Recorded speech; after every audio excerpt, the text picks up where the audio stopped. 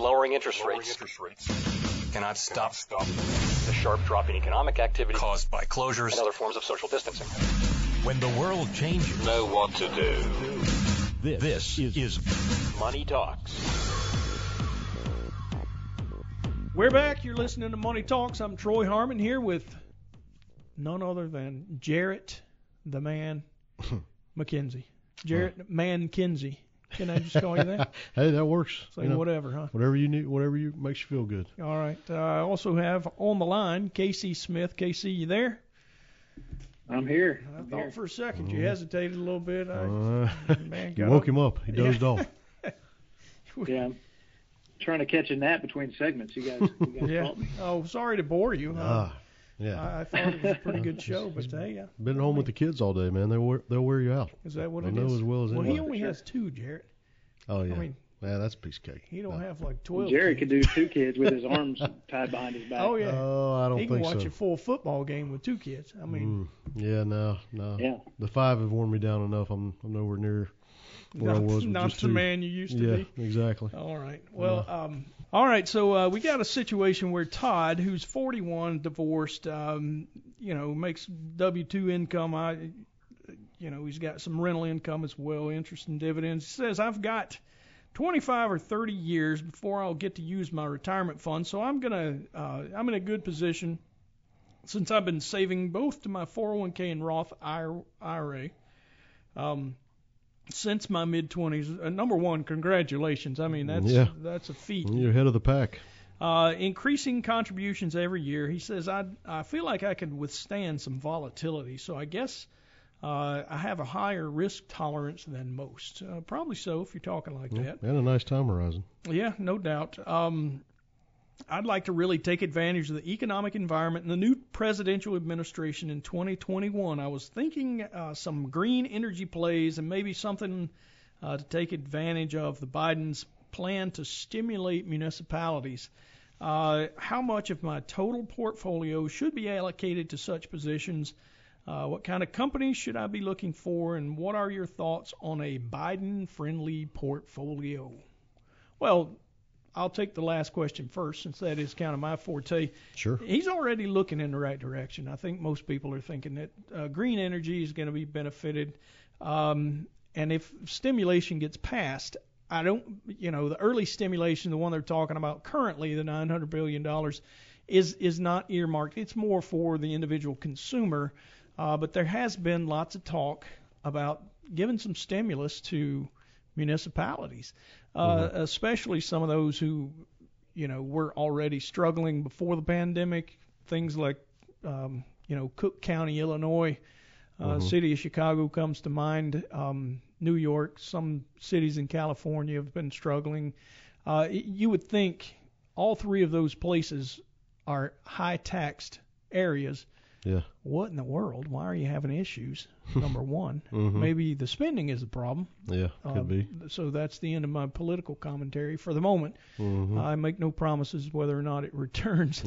But at the same time, there is some stimulus talk, and maybe companies that provide infrastructure, maybe a Caterpillar or somebody like that, could potentially be a good stock as a Biden portfolio. ESG seems to be more of a not so much a cyclical or presidential theme, but it does seem that many young investors are looking more these days toward investing for environment, social and governance, the ESG type portfolios. I think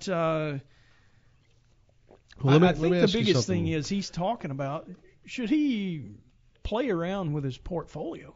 Well, I was having a similar conversation with a client recently about this, and just wondering what your thoughts were, just about, because really when you're looking at something like a Biden-friendly portfolio, as Todd is here, we've had clients ask us about that. Are there certain things you guys are looking at for or under the new administration? And my answer to them has been, for the most part, we really utilize more of a bottom-up approach than we do sort of the top-down, which is what this would be considered, because we want to start with what we know to be the healthiest of healthy companies. Right. And then, that it's not to say that these kind of things shouldn't be considered as far as the administration or other macroeconomic issues, but before you ever get to that point, I really think it has to start more from a bottom up. I mean, would you say, have you ever looked at anything that says a top-down approach performs better over time than a bottom-up? Do you know? Well, there's what's usually made of the best approaches to investing is the allocation, but what we generally tend to do is look at valuation, profitability, and growth. Yep. Not necessarily in that order, but valuation is a major point, especially right now, as we've already talked. We've got a market that's pretty dang expensive right now in most instances. So, I think that's probably one of the most important pieces. But so, guys, we were talking about a situation where Todd, who's 41, has been saving like a champ. I mean, guy started in his mid-20s, saved kind of in a diversified way, 401k and a Roth IRA. So he's got taxable issues in the future, but the Roth, he's already paid the tax on. He won't have that. So he's diversified his tax situation a bit for the Smart future. Man. At 41, you normally don't come across that. Usually it's somebody in their 50s or 60s, and they stop and think, oh, wait, when I turn 72, I'm going to have to be forced to take my money out of my 401k or my traditional IRA. And, it's taxable, and I got no way to get around it. And you probably had a lot higher rate at that point than you were when you were in your 20s and 30s, and tax rate, that is. So, you're better off contributing to the Roth early on, not only because you can eventually get over the phase out to even be eligible to contribute, but also it makes more sense to pay the tax early on, since it probably won't be as high, assuming that tax rates don't change. Yeah. So Todd's been pretty smart. Yeah. Done a great job up to this point. And he's wanting to know how much should he allocate to tactical moves. So he's wanting to get in a portfolio that might benefit him during the Biden administration. And we've already talked about, green energy seems to be a positive for Biden's focus. Might have more regulation, especially taxation. He's talked about that specifically. And also maybe giving some money to some municipalities. So, if they can give a bailout to governments, that's been discussed. Sure. Pretty lengthy discussions there. But let's talk a little about how much, what portion of your portfolio should you use for a tactical allocation. And by the way, when we talk about tactical, you would assume that this is something that you can be pretty fleet of foot. You can make moves quickly, get in something when it looks attractive, get out when the attractiveness fades.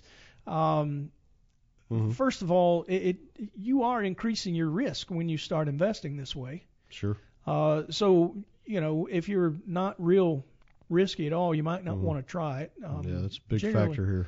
Right, but it is something that even we at Hensler Financial do with a portion of portfolio. So, if things look a little bit too frothy, we'll take a little risk off the table, and that's a tactical move as well, because the market can continue going on. Right. While you're sitting in the, while your ship is in the harbor, so to speak.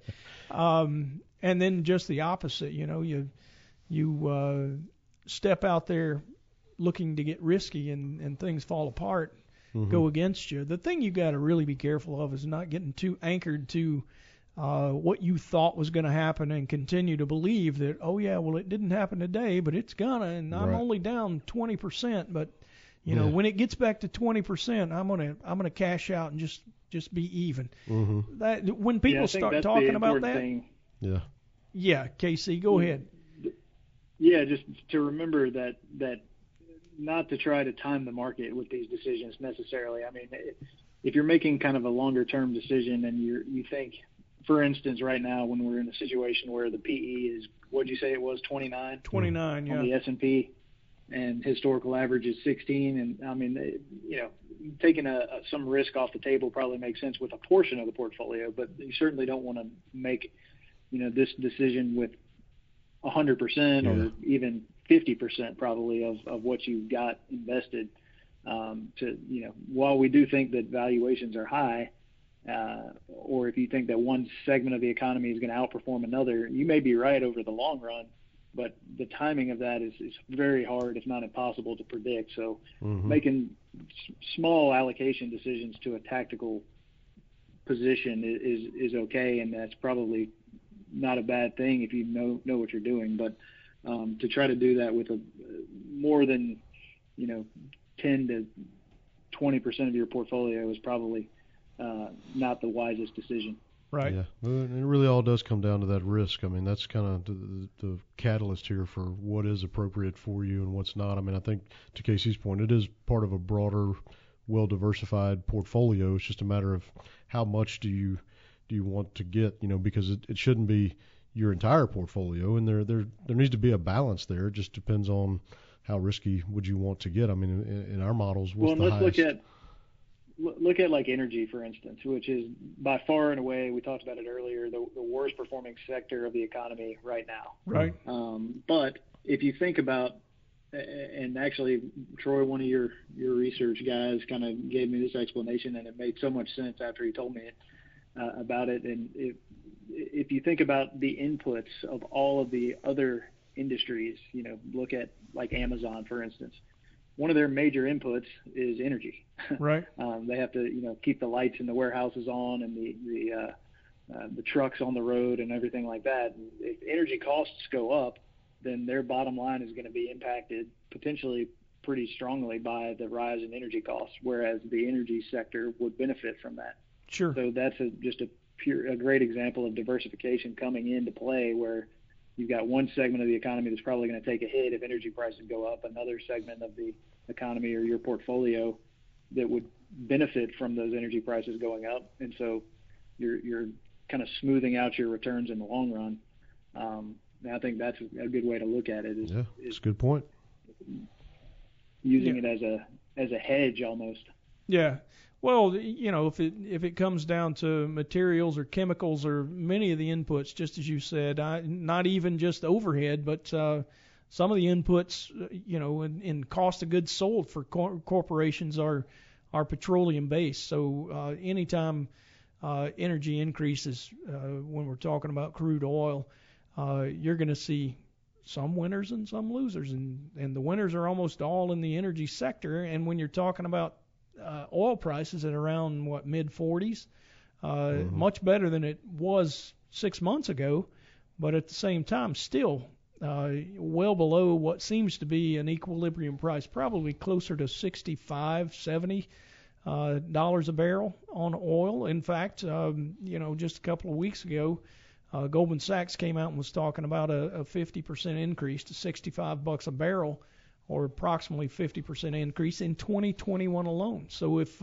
demand does come back, then, like they're talking about, do you think energy companies are going to not benefit from this? Really. I mean, when you think about it in conjunction with a potential ban on fracking and things like that could come into play, I mean, it's just going to drive it up even more potentially. Yeah, no doubt.